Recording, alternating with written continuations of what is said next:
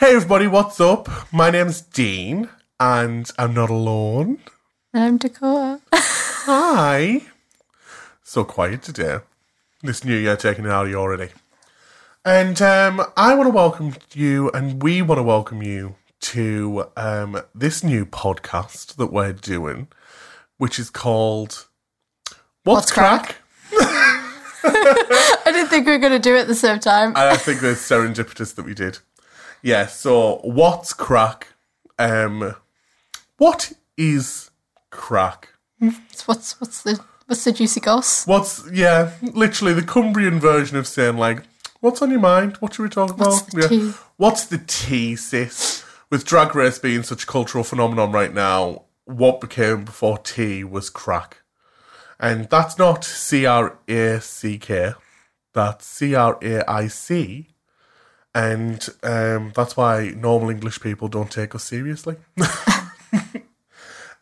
So, the funny thing that I've got to say about crack is, I love that our parents and stuff instill us with these Cumbrian dialects, and they're very patriotic when it comes to Cumbrian, that they'll say it outside of Cumbrian boundaries. So, I have a story about the word crack. When I was studying at university in Wales, my parents came down for a little visit, a little catch up, just to check that I wasn't doing crack. So they came down, and I invited a friend along for the day, and I was like, "Oh yeah, come on, you can come meet my parents," and which is a very daunting thing for me because my mother is very like, she's the social butterfly as she is. Tap on the table. As the social butterfly as she is,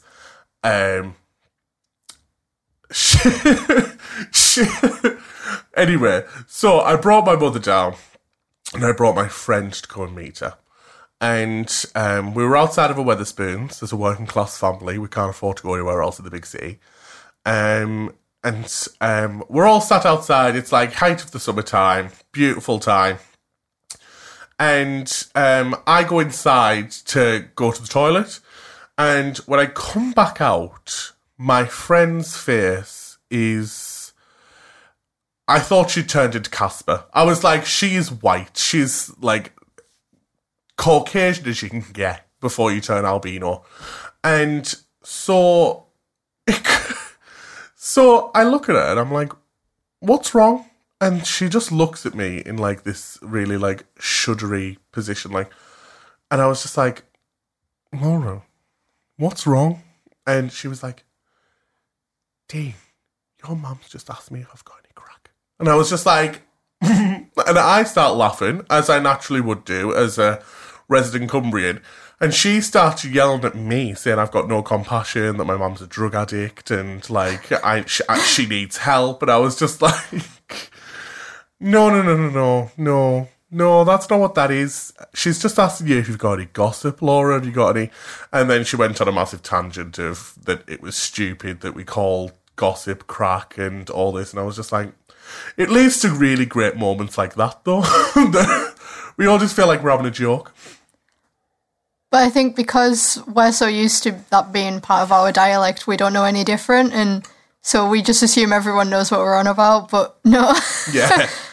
So then we're genuinely confused when people are confused. Yeah, but we're just kind of looking at them like, oh, no, that's how we speak. It's like, I don't go down to Wales and I don't take the piss out of... Well, I take the piss out of the Welsh language for comedy reasons. I don't take the piss out of it sincerely and think that it should be abolished, because it shouldn't.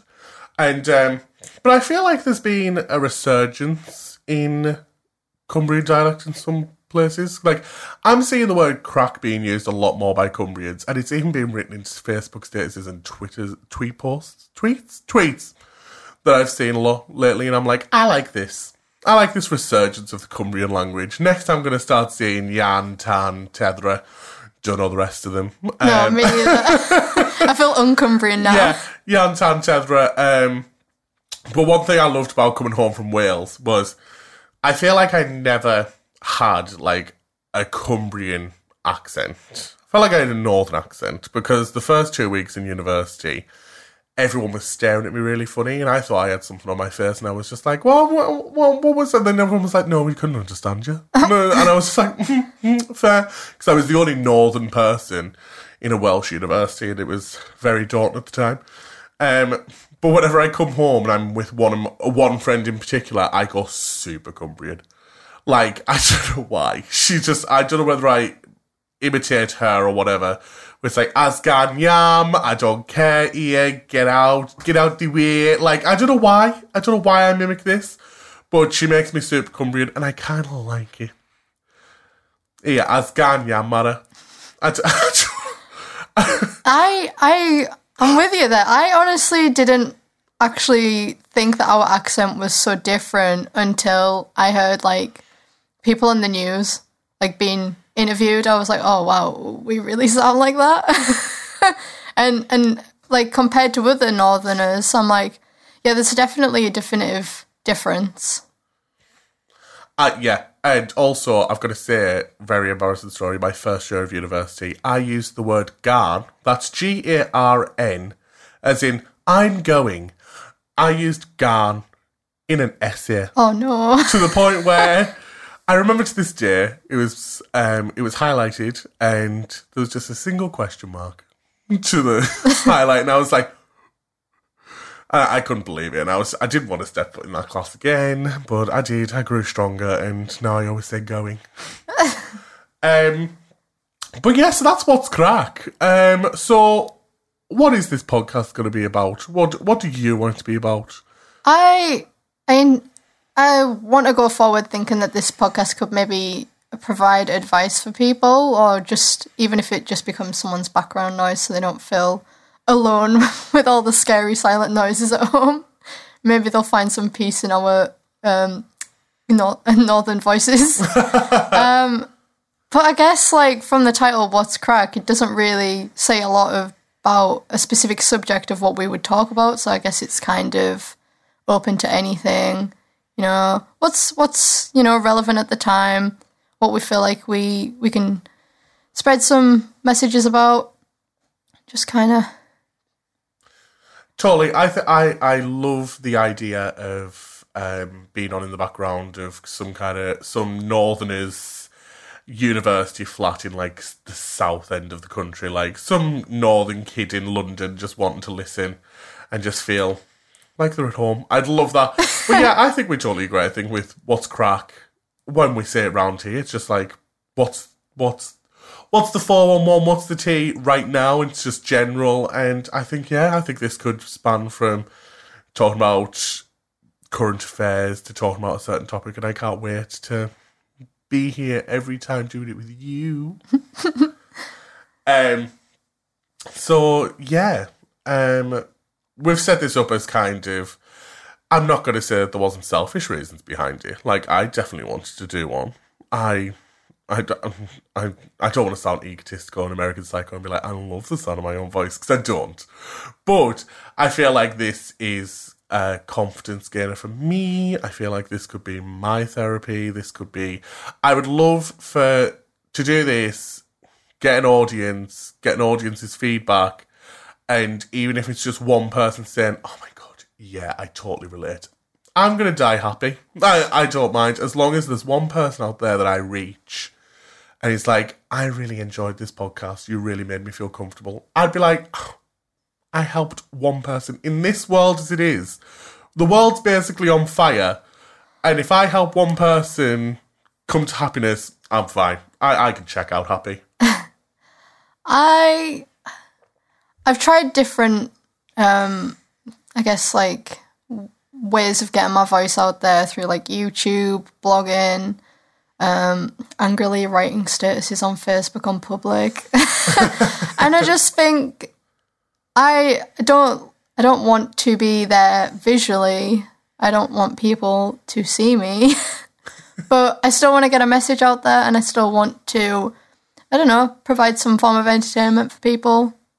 So I think maybe this is probably the best way, or at least it's the one way that I haven't tried yet. So we'll see how it goes. I totally agree. I think that there's always been kind of a coping mechanism that I've always wanted to go down. And And I've done the Facebook statuses and stuff, and it always seems like that I'm screaming into the void. But I feel like that's always been a singular experience.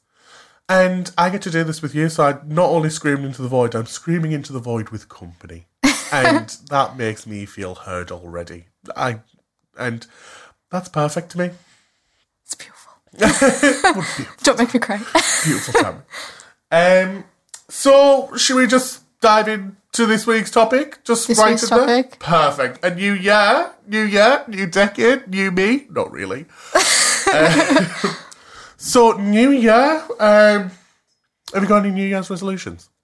I have a few. I always say that I'm not going to do New Year's resolutions, and then it kind of gets like a few days, few weeks into the year, and I'm like, I should probably start doing something about that and that and that, and then I inadvertently pile up a list of things that I could work on. So I guess this year, I'm really going to try and focus on my health, and I know that sounds like such a cliche thing to say because everyone's focusing on their health, but after getting my diagnosis at the end of last year about having celiac disease, it's made me think, oh, I should probably get my crap together now because it's literally killing me. So through that, I'm like, making sure I'm taking my meds, I'm doing gluten-free eating, and my New Year's resolution primarily is to do yoga. Now, I haven't said exactly how much of that I want to do, and so far I've done it every day this week, so that's, I guess, 8 sessions, which I could probably say, yeah, I've now officially wrote that resolution off as doing yoga, because there was no particular... I think it's once we put time limits on stuff. Like, once you say, I'm going to do this every single day. Yeah. Like, these days those in particular, constraints really damage you and make you not want to achieve them because it just seems overwhelming. 100%. So I think that when you went to this, like, I'm going to do yoga. Do yoga. Just full stop. I'm going to do yoga. Yeah.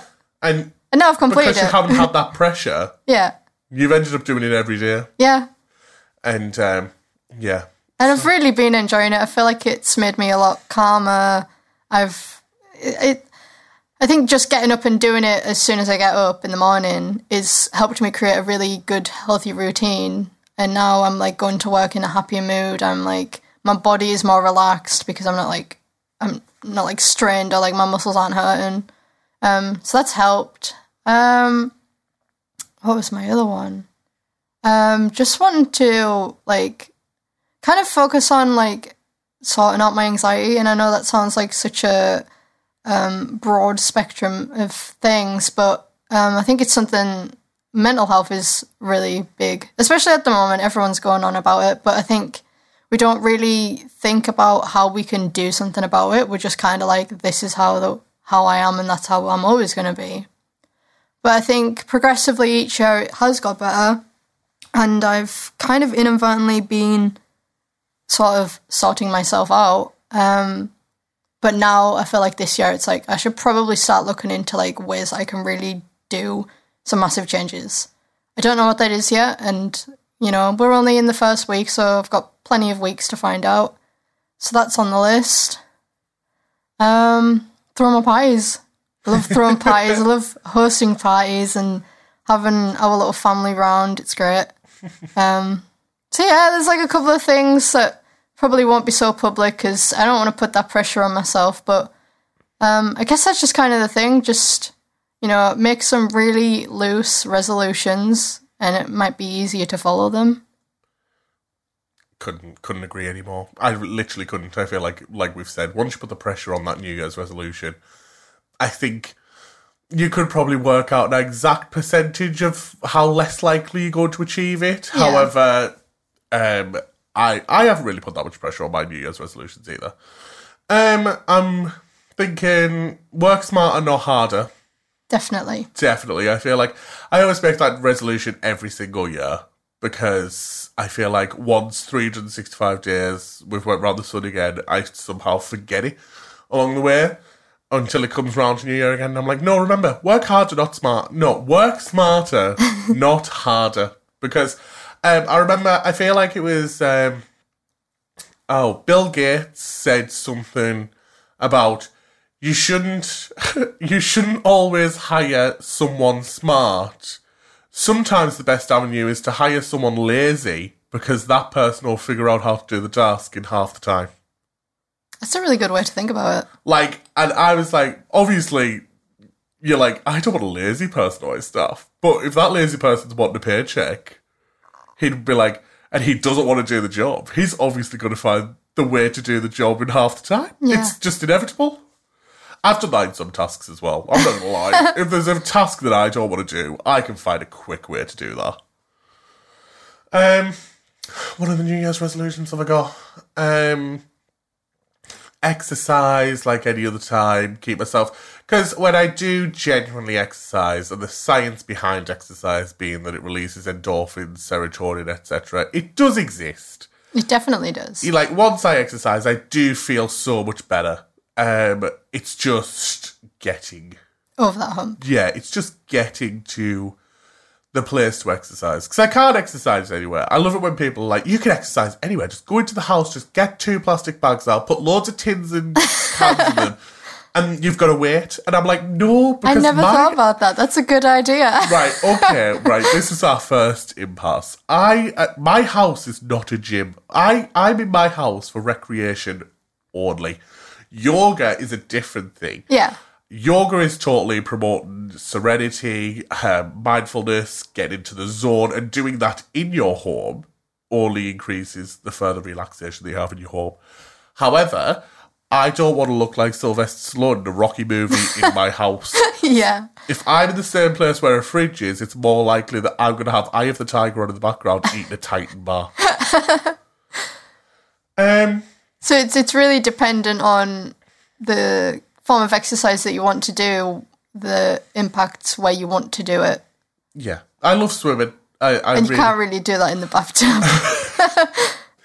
No. Being 6'9", I find it hard to fit in the bathtub. So I can't do it in the bathtub, no. But yeah, I love swimming, so it's getting there, which wants to segue into maybe the next point. How would you advise someone to carry on with the resolutions? Like, when the going gets tough, how do you get the tough get going? Like, how do I stay motivated? Yeah, how do you stay motivated? For me, it's making sure I don't have any room for excuses. So my excuses with yoga was, I don't have a yoga mat, I don't know what the yoga positions are, I don't know how long I'm supposed to hold each position for. Can we please tell the story about how you thought you weren't going to get a yoga mat? All right, okay. So I've been absolutely nagging at my partner to get me a yoga mat for Christmas. I was like, it's the only thing I want. You've been asking me what I want. It's a yoga mat. And I honestly was just too stressed out to find my own yoga mat. So I was like, please, do the hard work for me. I think it was like the day before Christmas, and I was nagging at my partner because he was complaining about his back hurting doing exercises on our wooden floors. And I says, oh, well, if, you got me a yoga mat for Christmas, then you could use it, and, And then he straps off in a huff, comes back, throws me this massive parcel that's obviously a yoga mat. And I'm like, oh, is that a yoga mat? He's like, I don't know, why don't you open it? I was like, it's a yoga mat. Thank you very much. I'm sorry. And I felt so guilty, but now we have a yoga mat and we both use it, so it's great. So, yeah, I just love that story. So, there's no room for excuses. How do you make sure there's no room for excuses? So, making sure I have everything I need to do said thing. So now I have a yoga mat. I also bought like a pack of cards off the internet with like different yoga positions on each card. And like sometimes I'll like shuffle them up and I'll just like pick random ones, or like work my way through the card pack, because they go in like... each card gets harder and harder as you go through the pack. So now that I have those in place, I have no excuses. So I definitely have to do yoga now. And I've made myself get up 15 minutes earlier than I would normally, just so I have time to do yoga. And I say to myself, well, if I just sit around for 15 minutes, I'm going to feel worse. And that's wasted time that I could have been in bed if I don't do yoga. So that's kind of the way that I make sure I do what I set out to do, not having those excuses. But I also think having people around you who are keeping you in check, like saying like, oh, you haven't done that yoga in 2 days, like it makes sure that you are like keeping on track. Just, I think it's a bunch of things that really add to it, but mostly it has to be from your own motivation. How do you feel helps you stay motivated? Oh, well, I always have to convince myself in certain aspects to do things. So if I'm having a really crappy day, which I have the past 2 days, and all I want to do is lie on the sofa, watch something that I've recorded or watch something that I've already watched because I know what's going to happen. I'm trying to burn time in the day because I don't want to do anything. I just want it to be nighttime so I have an excuse to go to sleep.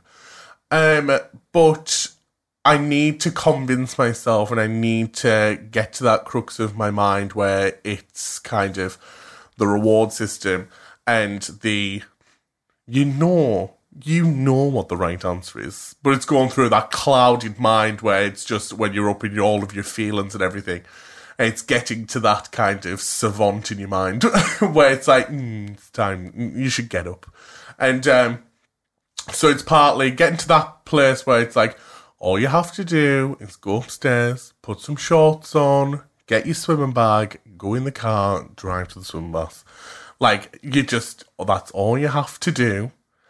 And then I also have to tell myself, before backing out of that, I'm like, and even if you get to the swim bath, even if you just get to the reception, scan your card and just leave. And it says on the swimming baths records that you've been there. But is that not kind of, I don't know, like, you're kind of letting yourself off the hook there because you're like, oh, well, it's like a mini celebration for something I half did. Oh, no, Dakota, if I'm at the swim bath and I've scanned that card and I look to my left and I see the swimming pool, I'm automatically then in the mindset of like, it's going to be a waste of time if you don't go there now. Like, that's swinging the scales into your favour. You're adding more weight onto one side of being like, well, I'm here now. It only makes sense. And it's like, it becomes inevitable and it just becomes the only option. But it's telling myself in that clouded mindset, it's like, I'll give you all the points. I'll give you everything. You can turn around. And like, I'm bargaining with this clouded note to myself. It's as if I'm two people. I'm like, you can have them all. Have all of the points. Have all the gratis. You can come back and get a takeaway if you really want. Don't have to do any exercise for it. And I'll get there. I'll do the swimming.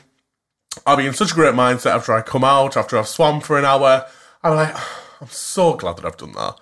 And then once I'm in that kind of mindset, I don't really crave bad food. I don't really crave a takeaway sense. So that goes out of my knowledge as well. Is that because you feel like it would be wasted because you've done the exercise? Oh, yeah. That's totally what it is. Because most people would want to reward themselves for those mini victories. And then it's kind of a setback in that sense because you should be doing that thing that you set out to do anyway because it's what you wanted to do. So why celebrate with something that kind of takes away the good thing that you did? Yeah.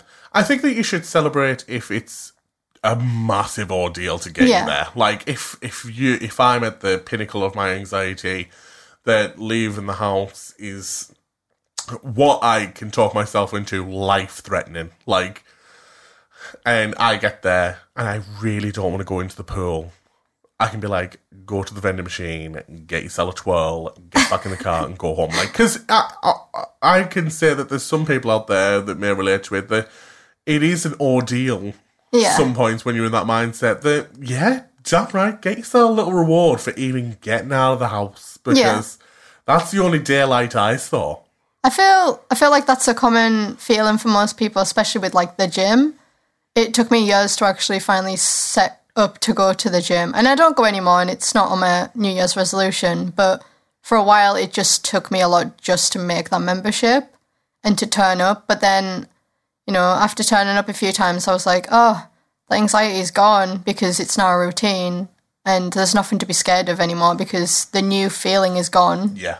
And now it's kind of all uphill from here now.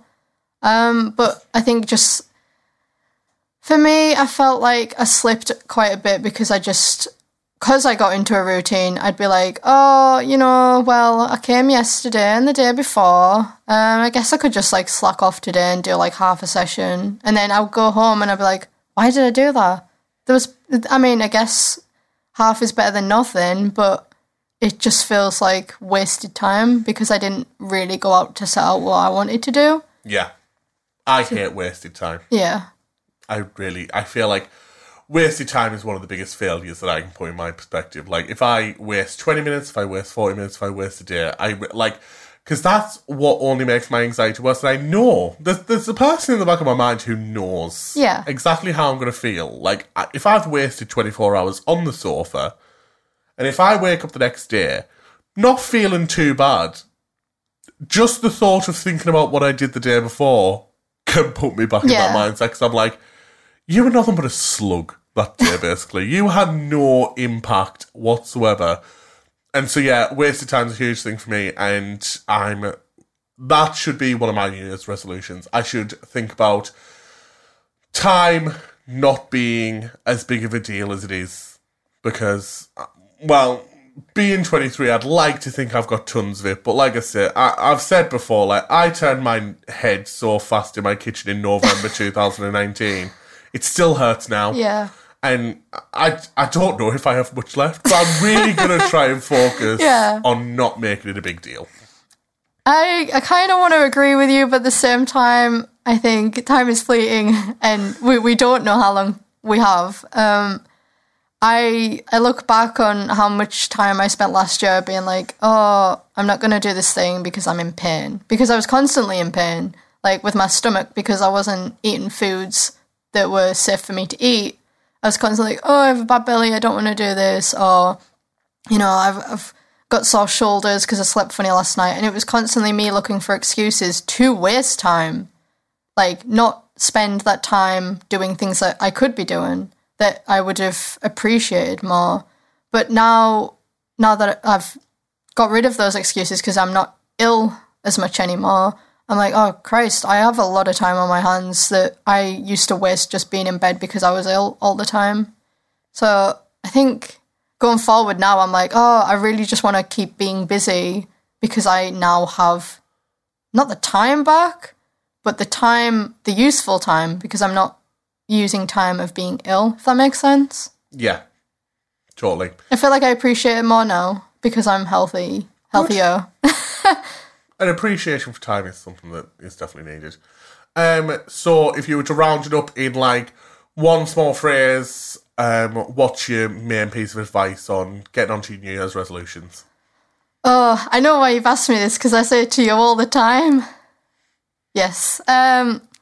Raise your standards, lower your expectations. Yes. I wasn't really going here. I was going to make this into comedy. I was just going to say, I'm going to take a leaf from last decade, and I'm just going to say, think about Shia LaBeouf in Vine and just do it. Just do it. Yeah, just too. Do it. Just do it, and you'll feel better for it, because it's inevitable. It's inevitable that if you go out to do something that you want to do that has been a target and you hit it, you're going to feel better about yourself. Yeah. But obviously, we've all had those days. Everybody has those days. Definitely. And I think, you shouldn't put too much pressure on yourself that it makes it detrimental. Like, there is a, equal line between, working too hard and straining yourself and relaxing too much and being lazy. I think, we should give ourselves time to relax and to take a step back and, even if it means just slobbing around one day, but like just make sure that it's not all the time and you feel like you are making good use of your time. I think that's just finding the right balance. It's always going to be the answer. And what is that phrase that you just said? Because I'm going to make you elaborate on it again. Raise your standards, lower your expectations. I think it's a brilliant phrase. It's not my phrase. I'm not copywriting it. I don't want you to copyright it, but I heard this phrase through you. Okay. You obviously know the origin of it, but I just want you to explain what that means, because that was a kind of glass shatter balloon pop moment for me. Really? Because I heard the phrase, and it's kind of, when you hear something that's so simple, in its simplest form, like, because I spend so much time, like, when you go to university, like, you make simple things complicated, and, like, you add words in. But sometimes, now I search in life now is for the simplest form of things which have the highest impact. And I feel like that's one of those phrases where I'm like, that could not get simpler. You're going to get it tattooed on your chest. Maybe. Should that be my first tattoo? Possibly. Maybe. I think that it's just brilliant, and I think that you should elaborate on it. Okay, so the first time I heard this was watching... It was either watching the Minimalist documentary or listening to the podcast, which was and is the first and only podcast I've ever listened to. This is going to be the second. I don't know if I want to listen to this. Oh, no, I'm not listening to this podcast. I hate my own voice. But yeah, like you said, like you just hear it in its simplicity and you're like, wow, that actually really says everything it needs to say in those small words. Like, to elaborate on it, I guess, you know, if you raise your standards and lower your expectations, if your expectations are already low, like, you've really got nowhere lower to go. Like, you've already set the bar low, so it can only go up from there. I don't think you should ever lower your standards because it's never really going to get you to the place that you want to be. And so I think in reversal, if we lowered our standards and raised our expectations, we're always going to be disappointed. We're never going to find the right balance, and it's never really going to bring us to where we want to be. But with having higher standards and lower expectations, you find that nice sweet spot in the middle, where you're actually surprised because it's been better than what you expected, and it's to the standard that you expected. So like with this podcast, I came into it thinking, well, if I just set my, you know, expectations low, but we've got high standards, you know, we've got great sound equipment, we've really kind of planned this and made notes and did everything we could to make it to the best standard we could, then there's nothing, we can't be disappointed. And I guess that's kind of like what helps me get through things, because I'm like, well, if I'm just expecting the worst, it's only going to be better than that or equal to that, but usually better. I think that if that has to be one of the things that I take through the rest of my life, if not how I guide my 2020. I'm a week in, I've been that's always been at the back of my head, and I haven't been super disappointed yet, to the point where I'm like, the world's over, might as well just check out now. I've just not had those kind of mindsets. And it really reminds me of a post that I saw on social media years ago. The optimism in a pessimist is, if you keep on thinking that the worst's gonna happen, if you always psych yourself up for the worst case scenario, anything that I'm not telling anybody to live by this, but I did live by it a while, and there is a slight difference between these two phrases, which I think is why I love that phrase so much, if you always expect the worst case scenario and you always get ready for it, if it doesn't happen, that's already a positive, and anything on top of it is just like gravy. It's just extra toppings. It's like you've already got chips, but anything else that happens is your cheese, your gravy, your tomato sauce, like it's all of it. And so I lived that for a while. But I always found myself being super negative going into things because I was always expecting the worst. Whereas if I tell myself to have high standards, I'm not thinking about the worst case of it all. I'm thinking, I want it to be the best. I want it to be up here. That's what I want. But whether or not that happens, I can't be the judge of it. So, yeah, I'll say that it's going to flop. Let's say that I'm going to flop. But I'm going to aim for up here. And I think that's the slight difference. It's where your aim's at. Yeah. And so, yeah, that's why I seem to have liked it so much. It really helped me develop as a person. And going into the next point that we put down, what have we achieved in the past decade? I think that was one of the things, that was probably the cherry on top of like the new kind of mindset that I adopted from the past decade between 2010 and 2019. Definitely. I think my mindset definitely developed, and that was kind of like piece de resistance, where it's like, right, okay, you're going to go into 2020 with this mindset, and you're definitely going to develop. You're going to develop a lot more than you did in 2010s. Yeah. Do we talk the 10s? I think the important thing to note there is we are only 22, 23. 10 years ago, we were just going into our teens. Oh, babies. Babies. And in that 10-year gap, there is so much growing. Like, you know, you go to secondary school, you finish secondary school, you get your first job, you might go to college, you might go to university. Like, there's so much going on that all you're doing is growing, and not just physically, but mentally, emotionally. That 10 years, a lot can happen. I can't imagine the next 10 years having so much growth. Yeah, totally. And I think with the growth which you go through with school or university, sometimes it's growth that you're embracing, but then sometimes you're just being pulled through the grass, and it's kind of like you don't know how to feel, and it's kind of, you know, that's when you start freaking out in puberty, whether you freak out because you're angry or... I cried. Emotions are mental. I cried a lot, and I think now that I can think, like, because of the development that we were going through as characters, and just every single day just seemed daunting. Like, I cried a lot. Hardly cry now, but I cried a lot when I was that age.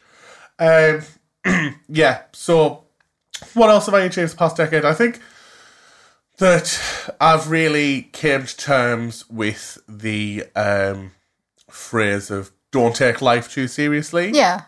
And here for a fun time, not a long time. Yes, here for a good time, not a long time. Don't take life too seriously. High standards, low expectations. And I definitely feel like I found my tribe. That's brilliant. Which I feel like that's something that if you haven't, if you feel like you're uncomfortable, that's probably one of the biggest advices that I give to someone this coming decade. You'll find it. Everyone finds the tribe. Yeah, you always find it. It's maybe be a little bit more proactive on it, but honestly, I kind of fell into what seems to be this one. But yeah, definitely found my tribe at the end of it, and only find that helps all the rest of the mindsets come together, and like, yeah, it makes sense. When you're not alone, it's easier to... Yeah. It all just seems to make sense when you're not by yourself in the room thinking about it, or when you've got people who are telling you, no, yeah, that's right. Yeah. Like, even if they don't understand, they're like, no, that seems right. You're like, yeah, totally. So yeah, that's the lessons that I learned in the past decade, all rounded up in a nice little bow. I think, wow. Because a decade is a really long time, and I feel like I've learnt so much. But specifically in the last 5 years, I feel like I've gone through so many phases and grown so much, changed as a person.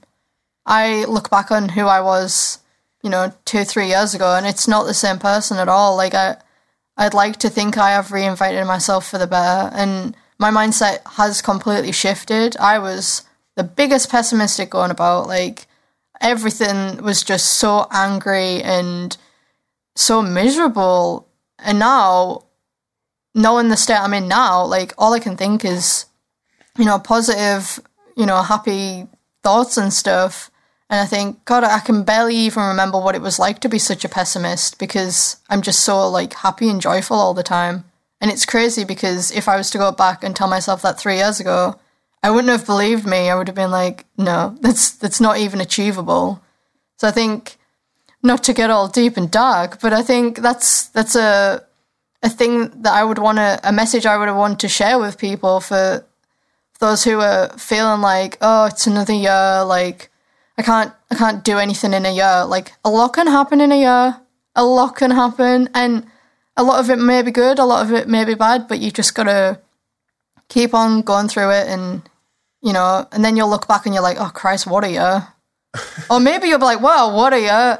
Wow, what a year. Like, or Will Smith. Yeah. Like, wow. I think last year was incredible. I think that was the best year for me. Oh, good. I think, like you said, like, we really cultivated the tribe, which sounds very culty, but it's not. Like, it's a real family, and I always craved for a sense of family and strong friendships, like people who I thought that really shared my values, and I am 100% positive I found that. I feel like I don't want a day to go by that I don't think about what we have as a little community. It's beautiful. Yeah, I think that it's always the one day at a time. It's take everything as comes along. Not everything's going to be perfect. Like the last year that I had wasn't. I don't think it was a positive one at all. Like in a certain sector of my life, in a certain sphere, the like work sphere.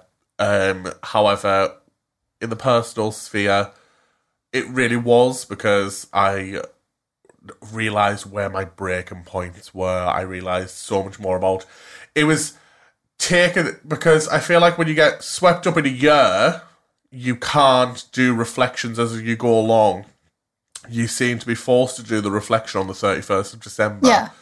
And then even then, you get rushed up and going into the next year. It's kind of, you need to take that time to reflect and think, what have I actually achieved? What person am I now? And yeah, when I do think on that, I had a lot of personal growth in the last year. The last 365 days, I think there was a big shift. A huge amount of personal growth where I found where my breaking points, like I've said, where my breaking points were, how far I can be pushed, where I want to be, where I'm switched off from, where I really don't collide. And I feel like if I need to tell someone this year what to do, it's try and reflect a little bit more. Yeah. Because through the negatives, there are always positives. And you need to find those because history will just repeat itself until you pick up the lesson. So, like, I'm pretty sure that people will relate if it's like the first time that you get fired from a job, like, or you get let go. It's a negative experience and you can't stop thinking about it for like the first week or the first month even, like thinking that you're not good enough. But what you have to think of is, in your 6 months or 12 months in that job, what does it say about you as a person when you were going in, what you were doing, how you impacted and stuff like this? It's always reflecting at the end of it. And we can always forget to do it, but I think that I always have done it because I did a history degree and I feel like, and I live by that phrase, if you don't learn your lesson, it's going to happen again until you learn it. Like, I think you really have to hit rock bottom sometimes to really understand the true meaning of things and to really like get your stuff together. But like hit rock bottom, it means like go absolutely off, get splat in the face. Yeah, right on, face first, just like you've hit rock bottom so much, you've created a new rock bottom because you hit it at such a force, you like made an indent into the ground. You made more rock bottom. Yeah. Like, that's sometimes what it comes to. But that's the perfect place where to reflect because you've got nothing else to lose. Yeah. And it'll help. So, well, that was really profound. I think that's really helped me a little bit. It's really helped me even reflect a little bit on what have I actually learned. Yeah. So maybe let's bring it back a little bit to the little fun little conversation. I want to talk about favourite movies, TV shows, music, books. What have you seen, heard, read in the last decade, which you feel like that either epitomises the 2010s or that stays in that decade? And okay. Like, so things that you don't like? Either. Yeah, okay. There's no boundaries here. Favourite movies. I became really obsessed with the movie Girl Interrupted. Don't know why. I think because it was Winona Ryder and I've got a thing for her. But I remember watching that film and I was like, wow, this is like really something you can take a message from. And I don't want to spoil it for people who haven't watched it. I just want to say, go watch it. It's great. I keep seeing it on Netflix. It comes up in my It's so good. And I don't even think it's that long either. It's a picture of Girl Interrupted, but it's Whoopi Goldberg smirking to the side. Like, yeah, she's the nurse at the lunatic asylum. So it's Whoopi Goldberg, Winona Ryder. And Angelina Jolie. Right. Angelina Jolie won the Oscar for this, didn't she? Yeah, she was the main character. Right. Well, no, kind of. She was supporting. She was up in the top 3. She got top billed as a woman. Yeah. So, movie for my liking. One movie that made me cry absolute blubbery tears was Still Alice, which was where I kindled a love for Julianne Moore at a pinnacle. Yeah. Like, I'd love to sit down for an hour and just be like, what did you do there? Like, how did you do that? Like, I'd want to watch the film with her and be like, this scene, how did you handle that? Like, because she just does it so seamlessly. Does she not have like a Twitter or something you can tweet her at? I don't think she has a Twitter. She has an Instagram, and she looks beautiful all the bloody time. Like, it's a crime how beautiful that woman is. Yeah, so Still Alice was one which made me cry. Like, it's hard to make me cry. At this point in life now, you've had it all. Yeah, like, I've used all my tears for the lifetime saves. Like, so if I cry, I'm like, it's something to cry at. And that film, I was in a really dark place at university at the time, like, so that didn't help things, but it was a catalyst in the situation. So was it like the story or the message? It was all because the story was already sad as it was, but her performance, the performance for the people in it, I was like, and I was watching the Oscars that year because I had no other reason why not to, because I was up till 5 o'clock in the morning as it was, and I was picturing how much I would find it to be an injustice if she never got it. I was like, I'll protest, I'll do this, I'll do that. But what film would I say but another film that I watched, which is, if not my favourite, definitely top 3.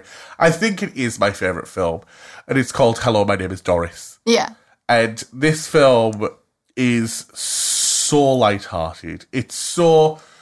I love a film that is on a tightrope of comedy and seriousness, because I believe that you appreciate the serious affectations of things when there's comedy in it. And this film really does that, because it makes you laugh all along the way. It makes you relate to this character. Like, Sally Field is this woman.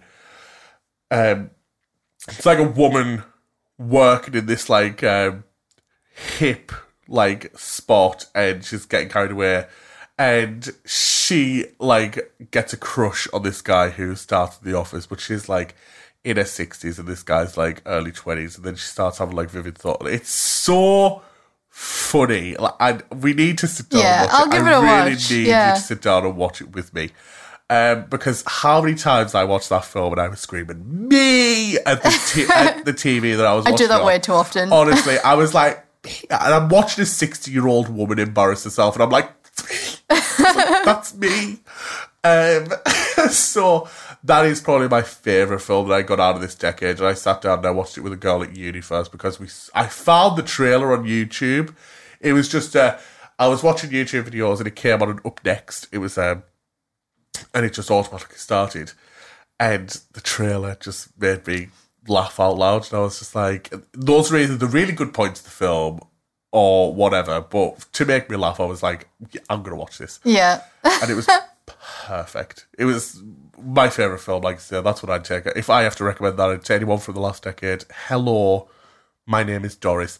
And it wasn't even a big film. It didn't have a big theatrical release. It only had $1 million spent on it. And so did a perfect job on it. Oh, brilliant. Good cast as well. I feel like, I don't know if any of my favourite movies are from this decade, but I know I've watched them this decade. That's fine. I feel like there's some movies that are just so I don't know timeless. what year Girl Interrupted came out, but 2000, I believe. Was it? I thought it was maybe late 90s. I feel like Angelina Jolie won the 2000 Oscars. You would know this better than I don't watch the Oscars. No. Did you watch any of the Transform films? I tried to watch. I tried my hardest. Wait, but the first one? Yeah, it was late at night. I'll give it another go. Is this because of the baby scene? No, the baby scene was obviously bad. Yeah, it was terrible. It was not realistic at all. Yeah, it's bad. It's like, one, what it's trying to depict is awful. Yeah. And two, how they depict it is stupid. But it was late. Does that not bring an element of comedy to, like, the really sad story? Because it's quite a dark film. One of the darkest, but it was really late at night when I tried to watch it, so maybe I was just a bit too tired to really It's a brilliant film. I told myself I was going to read the books, but the books are written in, like, really, like, slang Glaswegian, maybe? All right. Scottish. So like the written in the dialect like, of... Yeah, so right. I was like, wow, I mean, we're quite close to the border and even I can't read it. So I was like, I'm not giving that a go. Plus I don't read. But man, I was so surprised I hadn't watched this sooner. It was to the end of this decade, I would say, that I actually watched it. And I was blown away. And I've watched it so many times before. I've like told people to watch it that haven't watched it because it's incredible. And then... maybe like two years ago, maybe not even that. The second one came out, so it was like 20 years after the first one. Oh yeah, T2. And I was like, oh, I really want it to live up to the standard because you've got the same cast, you've got the same director, like it should be good. It's got everything it needs to be good, and I was blown away. I would go as far to say it's just as good as the first one, but the first one is like a cult classic. It's incredible. Like I got so much out of it, and there was times that it was really funny and lighthearted, but then other times that really sent you a message. And it's great to see like where the characters have gone in 20 years. It follows the story on, and it's so good. Highly recommend. We'll watch it sometime. I'll let you keep me on track when we watch that one because I really didn't find the entertainment in it when I last watched it. But you're not the first person to be like, oh. Yeah, it's so good.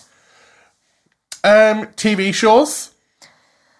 Frankie and Grace. Grace and Frankie. I always get it mixed. I feel like because Frankie's my main character. Because Frankie's your queen. I love her. And she's the one you relate to. You really want to put her first. Yeah. But no, Grace has top billing. Yeah. I'm very much a Grace person. Yeah, you're Grace. I'm Frankie. Yeah, I think that whenever I've watched that TV show, and I've watched it multiple times, I've watched all seasons multiple times, I can't get enough of it.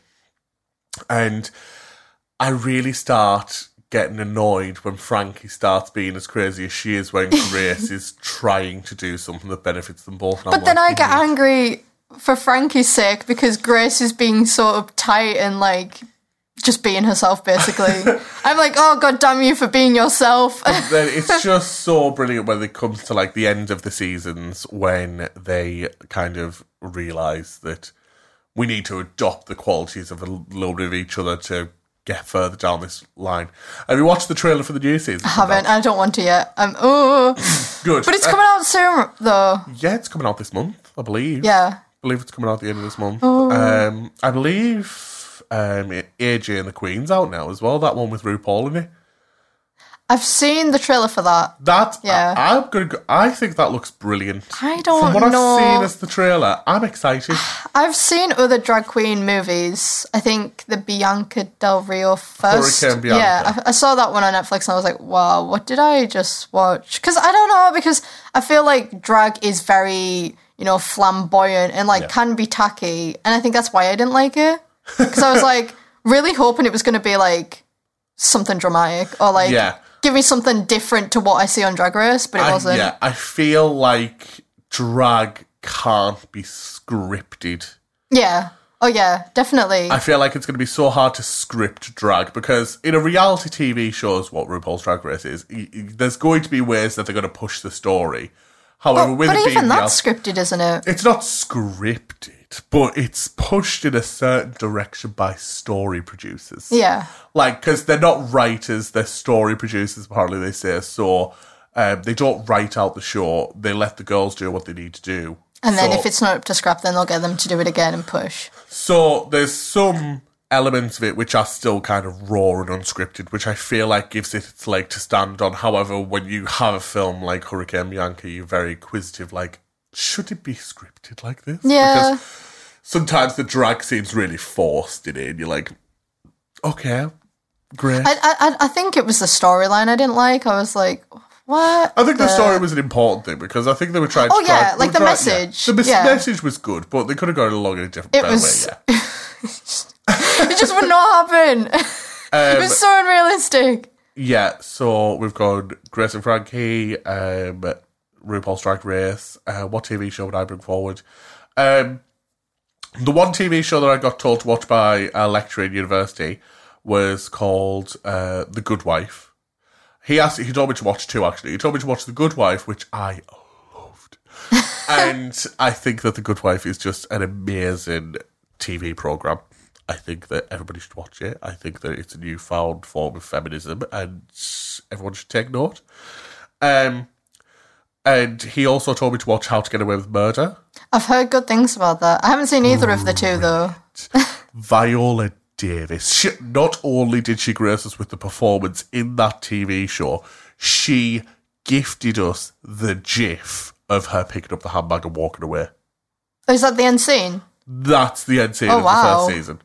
It doesn't give her away a lot when I say it's the end scene of the first season. Will they carry that on, or is that just it now? No. It's in the 5th season, going into the 6th season now. It's by Shonda Rhimes, so she owns like half of the television in America right now. Yeah. She does How to Get Away with Murder.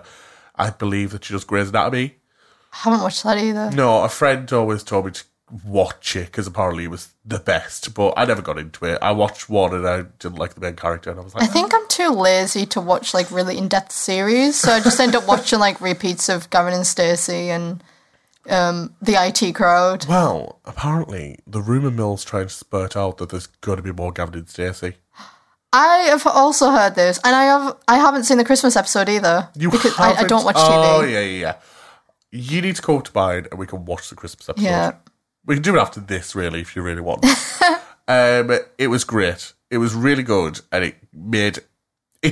I've seen spoilers. Trying to think how to say it. Like, it was really good, but it didn't trail away of what Gavin and Stacey was, so it really made you like, I would like to have more of this, but in a comfortable fashion. Yeah, like not forced. There's some TV shows which I watch, which I'm hooked. Yeah. I'm like I need to watch it weekly. I need to do this, set my time aside, put it on record. I know when it's being recorded, and I'm trying to waste an hour because I need to get to watch it. I'm trying to think what the last TV show of that was. Grace and Frankie. I binge watched that when I was told to watch it. That is like the worst thing that they do on Netflix, though, when they release them all at once. You just binge. Oh, but I don't know, because if they haven't released it all at once, I will wait until they release all of the episodes and then binge watch it. Oh, Yeah. you have a lot of self-restraint. I don't have Is that self-restraint? I'm still binging. self-restraint to not watch them as they're coming Yeah, out. I don't have that. I think I'm just... I'd rather wait for them all than have to wait for them separately. Rick and Morty I watch as soon as they come out. I could not wait for See, those. I actually watched the first 5 episodes the other day through an illegal Facebook link. But I was honestly really disappointed. Of the new season? Yeah. Yeah, I was not... I feel like they're being not the same. rushed Yeah. for production. I appreciate that. But wait, didn't they But have like 2 years? Love the dragon episode. I don't think I've seen that then. Possibly. If you Because I was just watch kind the of first like... 5, Yeah, but I wasn't like really watching it because I was right. like, I watched the first couple and I was like, this is not as good as it could have been. yeah, the first couple are quite like, yeah, but there's a dragon one, which I think's funny. I really do think it's funny. But yeah, so I'd say How to Get Away with Murder, The Good Wife, and Grace and Frankie are probably all very important Yeah. TV shows. I think They all give a good message as well. Oh yeah, yes. Well, How to Get Away with Murder. Maybe not so. Maybe. I haven't seen that, so I can't vouch for Don't it. try.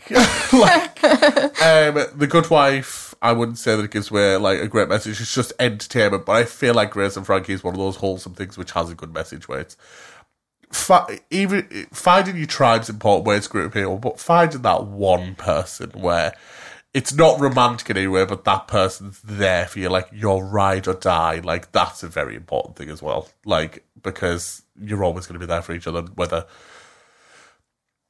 you make a business or whether you're going abroad to elope and stuff like this. And doing peyote on the beach, I think it's an iconic scene. I love it when Grace takes the teardrop from Frankie's eye and looks at it and just goes, there's a whole world in here. And I'm like, I need to experience that at some point. But those are probably... But I want to talk about the biggest flop TV of the decade, which was Game of Thrones. I fell off on season 4 or 5. I was like, I'm not interested in this anymore, and I'm not paying for TV. You and me both, sis. I fell off from season 4 as well because I was sick of keeping up with the politics of it all. I think I'm like one of these people that if something gets too hyped, I'm like, okay, well, I'm not interested anymore because it's too hyped. But if it wasn't hyped, I probably would have Yeah. continued the season. I was there for the boobies, I was there for the butts, and I was there for the comedy that was coming out of some of it. Yeah. But then they just started killing off the really funny characters. Yeah. And I felt like they were just killing off for the sake of killing off. they started giving Cersei a hard time, which I really disagreed with, because I thought that she was the best person in that season. In that full series, should I say. Because nobody worked harder. She grafted. There was not one person in that series that, and I know that we're having a rule not to bang the table, that worked harder. They're really passionate about Cersei. There was no one who worked harder than Cersei Lannister. The way that she killed people was kind of like, I want you to know that you've pissed me off. And because I feel like there was one where she got the woman who, this is a spoiler alert, and I think everyone's seen it by now. Who wants to, though? to be honest, it's a spoiler alert, but the whole show's a full crock of because how it ended. Might have to bleep And that I'm going out. to say, because it ended awfully. And to the point where I got mad, and I dropped off at season 4. Some people wrote... So, did you drop off for season 4 Yeah. and then watch the last season? I watched the last season with my roommate, who was Okay. watching it every week. But I was with all those people who rode that thing right the way through to season 8, season 7... Season 8, let's say. They rode that through to season 8. They were there for the good, the bad, and the ugly. And when all those people started kicking off, I was like, you guys are right. You guys are fully entitled to kick off this because it ended awfully. But back to the Cersei bit. There was this, I think one scene that really pops out to me was when she got the woman who killed her daughter. She kidnapped that woman and she kidnapped that woman's daughter. She locked them up. And she killed that woman's daughter. Well, she poisoned that woman's daughter the same way that that woman poisoned Cersei's daughter, and was like, "You're gonna watch her die. Like you're gonna be shackled to this wall, and you're gonna watch your own daughter die in front of your eyes." And I think that maternal instinct from Cersei comes out so fiercely in that scene. And I feel like some people are like, "Oh, she's just awful. She's evil." And I'm like, if no after mother, all the kids that she lost, like, I can understand the pain. she did this because she lost a kid, because Yeah. this woman killed her daughter at the end. And I was like, if no mother reacts like that, are they even a mother? Yeah. Like, Understandably now. I think you've maybe changed my perception of her now. I really didn't like her. She was probably my least favourite character. But I think that's because that's how they want you to feel about her. So now... I mean, obviously, I haven't seen the final season, but now you saying that has made me think, oh, you know what? I kind of understand, but she's still selfish. She was still definitely, trying to hurt people just to get herself up on top. yeah, to get what she wants. Yeah. But should we not all be like that a little bit? Should we not all take a leaf out of Cersei's Not book? as ruthless. Not as ruthless, but like, to get what you want, you got to do whatever it takes. And she really epitomised that. But then some of the steps she took were full blown because of emotional things, and I was like, "This woman's so complex, and I love it." Don't watch the last season, No, I won't. because they do her dirty, and they kill her in the worst way possible. I would say she didn't deserve it. She still doesn't deserve it, and I'm quite mad that Lena Headey never got an Emmy for that performance. But hey ho, Did anyone get an Emmy?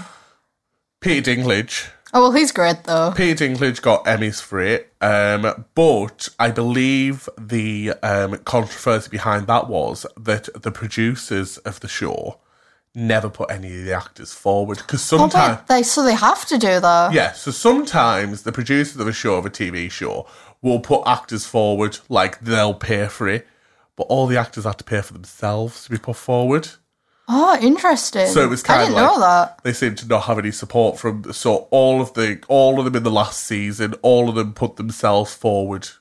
I think Lena Headey put herself forward and everything, and Emilia Clarke. So if they won, they basically paid for their own winning. Basically, That's awful. I didn't know They that. paid for their own consideration, but sometimes TV shows do that in the sense because them winning It's good on them. is good on the TV show. Yeah. But no, they all had to pay for themselves. Christ. I'd have thought, for Game of Thrones to have been so big, Like, they'd have really pushed for that and not cheapened off the actors that worked for 8 years. Those two producers and directors have cashed out. Oh, yeah. On that show. Cashed. Still, a little bit of gratitude to the people that they've had to work with for, nearly a decade. Oh, well, no, not in showbiz, sis. So we have music and books. Music and books. Should we start with books? Sure, go on. Yeah. So I've only ever read one book in this past decade. Really not an avid reader. I hate reading. Which is okay. I'm not going to stand here and judge you. I wish I was one of those people, but it honestly pains me to read. I find it so difficult to read. Do you want to make a New Year's resolution? No. Okay. Not this one. The words just jumble up on the pages and I start imagining words that aren't there. So I think I could be dyslexic, but who knows? So the only book that I've actually read properly is one from school that I was doing alongside my GCSEs. Mm-hmm. Possibly not for the GCSE, but maybe year 9 time. Mallory Blackman's Noughts and Crosses. So essentially it's, I think it's set in the 60s or 70s, roundabout when, black people were joining white people's schools and there was the whole riots and stuff about that. But the tables have turned. It's actually the blacks are on top and the whites are kind of beneath them and they're seen as the dirt. So it's kind of cool to see that contrast. What we're used to as being white people being seen as the lower class. And I think it's a really important message as well because I think it would be easy to write a story historically about those moments, but to put a spin on it and to say as if the classes were turned, it really makes you think about it and it really makes you sort of feel for the people who had to deal with that, which sounds like such a fucking thing for us to say, easy thing for us to say because it's oh wow, open your eyes because you're actually the one who's in below the other people. So yeah, I think it's interesting to see the stark contrast and to flip it like that. I just think it amongst the message, it's such a well written story, and there's multiple books that span on from it as well. I haven't managed to read them all, but I just think it's the only book I would ever tell anyone to read, mainly because it's the only book I have read. But I think especially right now, I keep saying they need to make this a TV series because it's perfect for what we're dealing with right now and have been dealing with for so many years. So I think it's definitely one that everyone should read. Right. No, I totally agree. I think that it's one of the most effective forms of kind of bringing attention to a subject is swapping the antagonist into a place where you can relate to them. But this is the ultimate kind of swap in. Let's try and white people can't relate to black minorities unless they are being told that they are the minority in the story, which it shouldn't be like that. But I'm glad that book is out there so people can understand the situation a bit better, and hopefully there'll be a lot more open-minded and less racist people out there. I think it's an important topic. Have you seen that advertisement or Facebook video right now of the little white girl who's gone through the pressures of war and stuff, and the end message of it is just because it's not happening in your country doesn't mean that it's not happening. I haven't seen that video. So it's a little white girl who's either American or English, going through everything of what it would be to be an asylum seeker, and you see the war on the screen. You see her being happy at first, and then you see her getting more destitute, going into wartime. One point of it seems like she loses her dad along the way at a checkpoint. It puts it into perspective from because you're seeing a white girl on the screen. People won't relate to it unless it's them in the picture because people are so narrow-minded. Yeah, and I think it's really important to bring that up now. I think that it's more the self-reflection, but also put yourself in someone else's shoes. You've got a lot more in the game, sis. You're way ahead of more other people.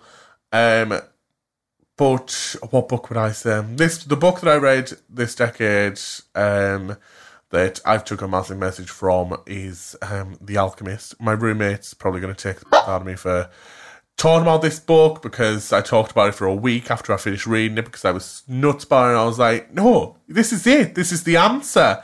Everybody needs to read this book. I was an avid kind of, this is my Bible. Yeah. Like, I was like...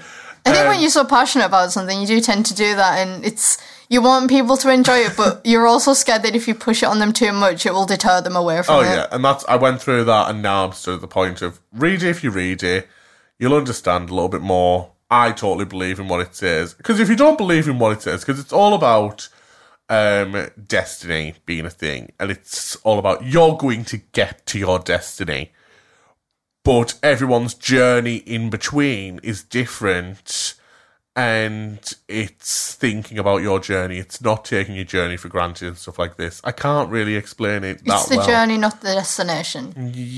Kind of, yeah. But you're going to get to the destination at the end. You're always going to get to it. It's the decisions you make. It's all this that you really have to be wary of, because that's what life is. Because once you've got to your destiny, your life's over, really, kind of. Because if you know all the answers and everything, and you've achieved it. So it's making me more grateful for the journey that I'm currently on as a 23-year-old. And I will always remember it.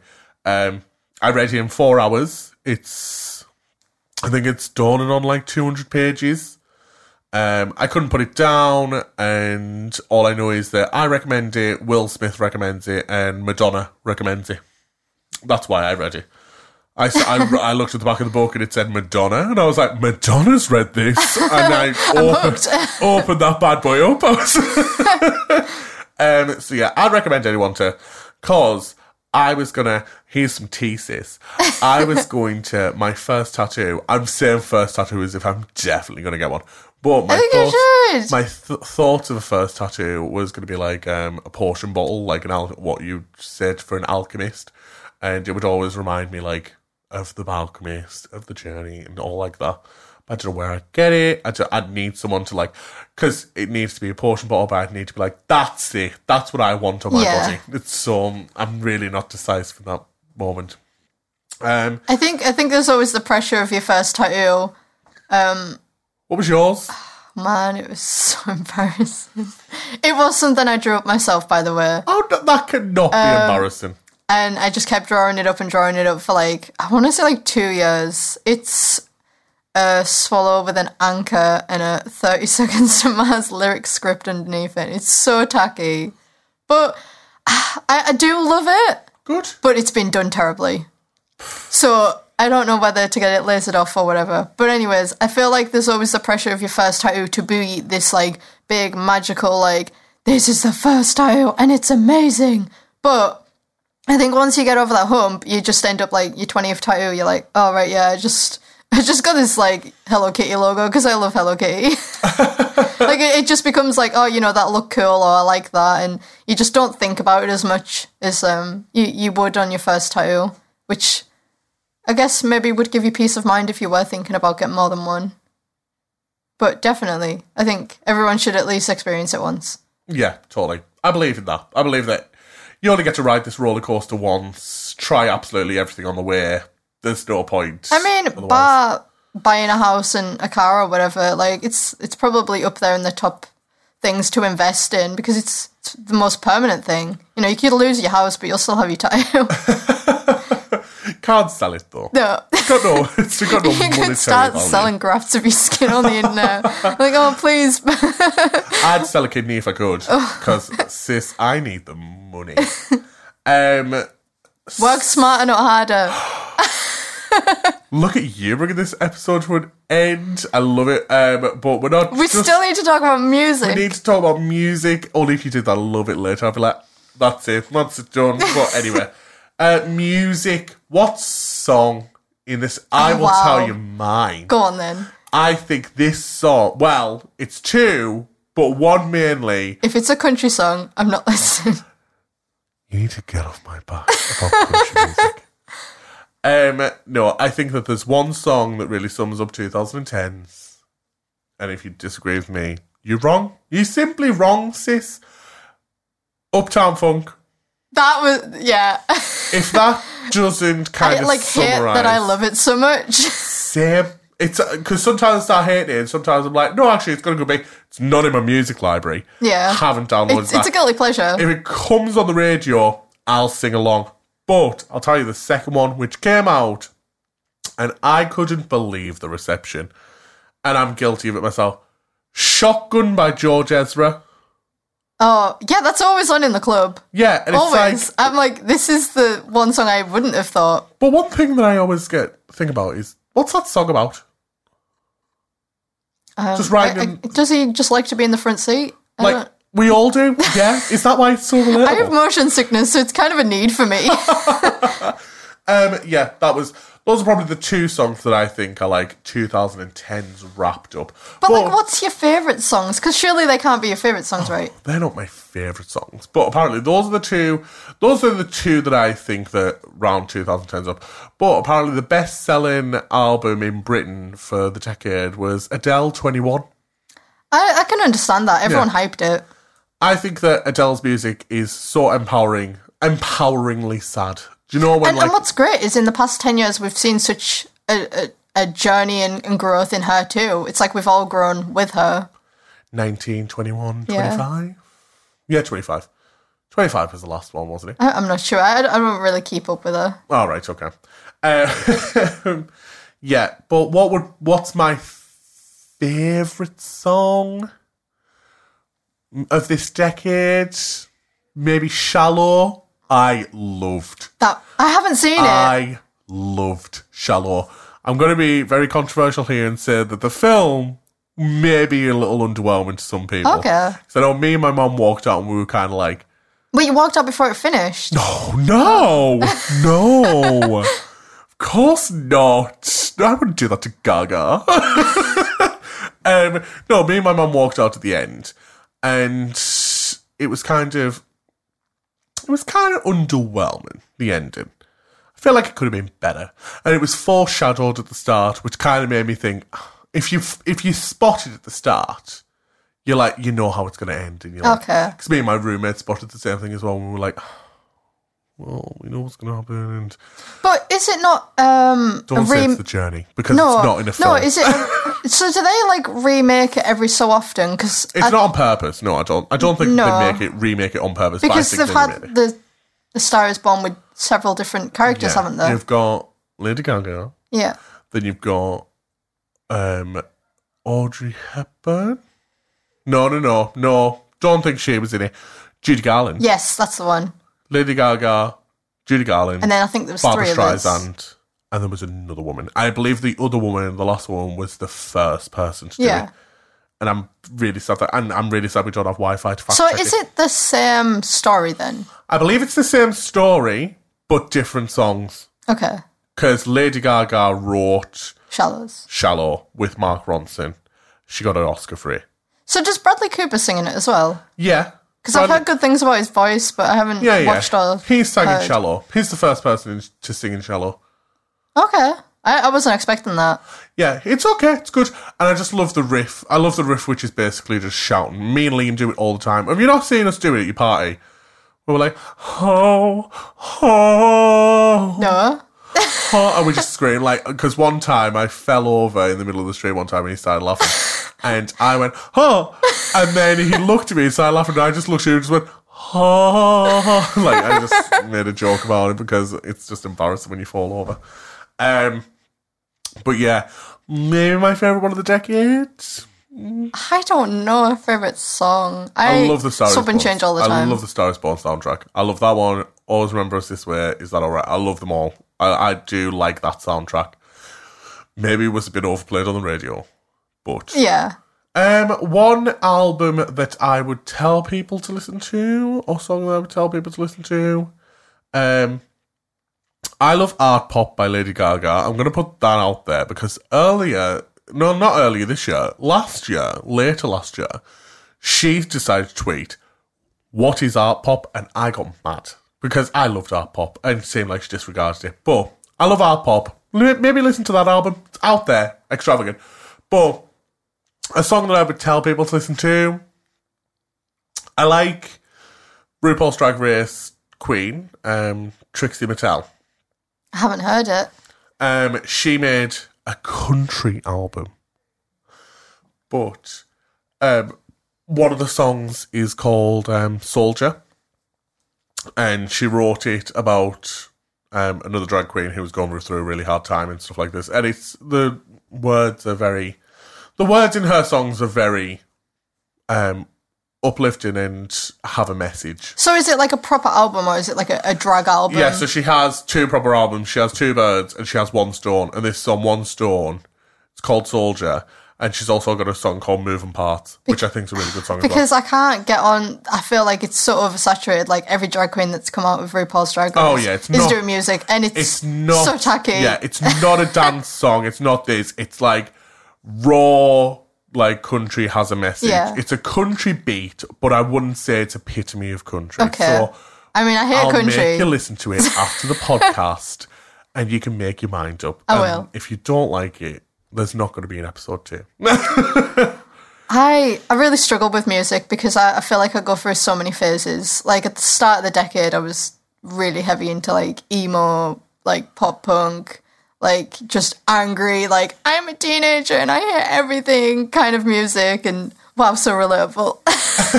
But I feel like as like coming to the end of the decade, I'm like, wow, I could actually listen to classical music sometimes. Like it's very dependent on my mood. Like I'm very sensitive to music. Like if I'm in a bad mood, I'm like, I need some lo-fi to chill me out. Like some meditation or like those YouTube mixes. Oh, I listen to them daily. It makes me so happy. I'll tell you a really. I think because there's no words in it actually. Because if I focus on the words, then I just end up getting sick of the song. But because usually it's just like, oh yeah, it's just a really like, yeah, really chilled out. Yeah, it's brilliant. I think that would be my favourite. I'll tell you one really nerdy thing. Go on. Is I listen to piano versions of like games that I've played, like game soundtracks. Oh no, I like that. That's quite satisfying. Like Legend of Zelda soundtrack, like people do it on the piano and stuff. And I used to do all my uni work and stuff too. I used to be in a room on my own, no bigger than this, what we're in, on a table, just that in the background. And sometimes I just sit for 5 minutes and just listen to it.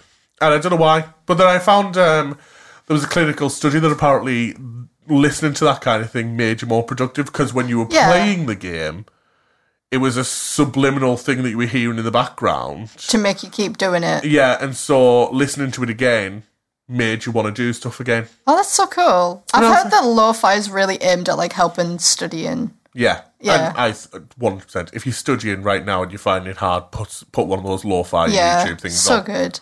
I listen to Studio Ghibli acoustic sessions as well. Oh, I've only seen 2 of the films. It's My Neighbor Totoro and Spirited Away. Spirited Away is my favourite though. Spirited Away is an amazing film. I think everybody needs to see it. Definitely. I'm gonna put that on my favourite films. You're gonna put that on your favourite films? Good. I think that it came out in the 2000s, but I think that I watched it this second, so nice. Yeah. Literally maybe 2 years ago. Good. Yeah. I think it's pinnacle of animation. It's brilliant. The story, the message, everything. Go watch it. Go watch it. Well, that was our New Year episode. Roundup. I think being a week into this new year, I'm really feeling a little bit more positive. We're starting new things together. We're doing our own individual experiences. I'll once again say, keep on reflecting on what you're doing on a daily, weekly. Set a reminder on your phone if you really need to at the end of every month. Like, make sure that you take time to reflect on yourself, reflect on your own performance. Don't give up so easily. Oh, yeah. And just do it. Just do it. Just do it. A Grace and Frankie thing, we're probably going to have to bleep it, but the main thing that came out of the last season of Grace and Frankie. That's definitely getting censored. Yeah, but that's the main message that came out of that one, and that helped me a lot. Seeing Jane Fonda say the F word, I was like, yeah. I agree, Jane. Yeah, so that was our New Year. That was our New Year podcast. Best of luck, everyone, to your New Year. Yeah, New Year, new me, new you, new podcast. What's crack? What's crack? So yeah, I'd like to take a second to thank Soundwave for giving us this studio space, giving us these microphones to record on. And how should people get in touch with us? Don't.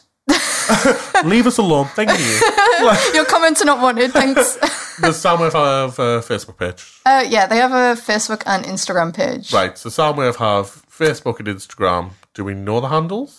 Oh, I can get them up. I think... I thought you knocked your phone off. You made me knock my phone off. That's rude. Soundwave CA14 on Instagram. Soundwave CA14 on Instagram. And it would just be, let's say, type in Soundwave Workington maybe on Facebook. Yeah, Cumbria. If you really want to get in touch with us and you really want to add in, send them a message on those. It'll get through to us. Just say something like, give this to Dean and Dakota, and we'll put it on the podcast maybe if it's good enough. Maybe. Should we? Maybe. I don't know if my confidence can take this. I like audience participation. Just, if you're going to tell us that we suck, we're not going to put it on the podcast though. Unless it's constructive criticism. Yeah. We've already filmed this podcast twice already. I wasn't going to break that facade, but yeah, we did film this twice already. One of our mics wasn't on last time. If that's anything to strive for. So yeah, just keep going. New Year's. We hope to see you next week. Bye. Bye.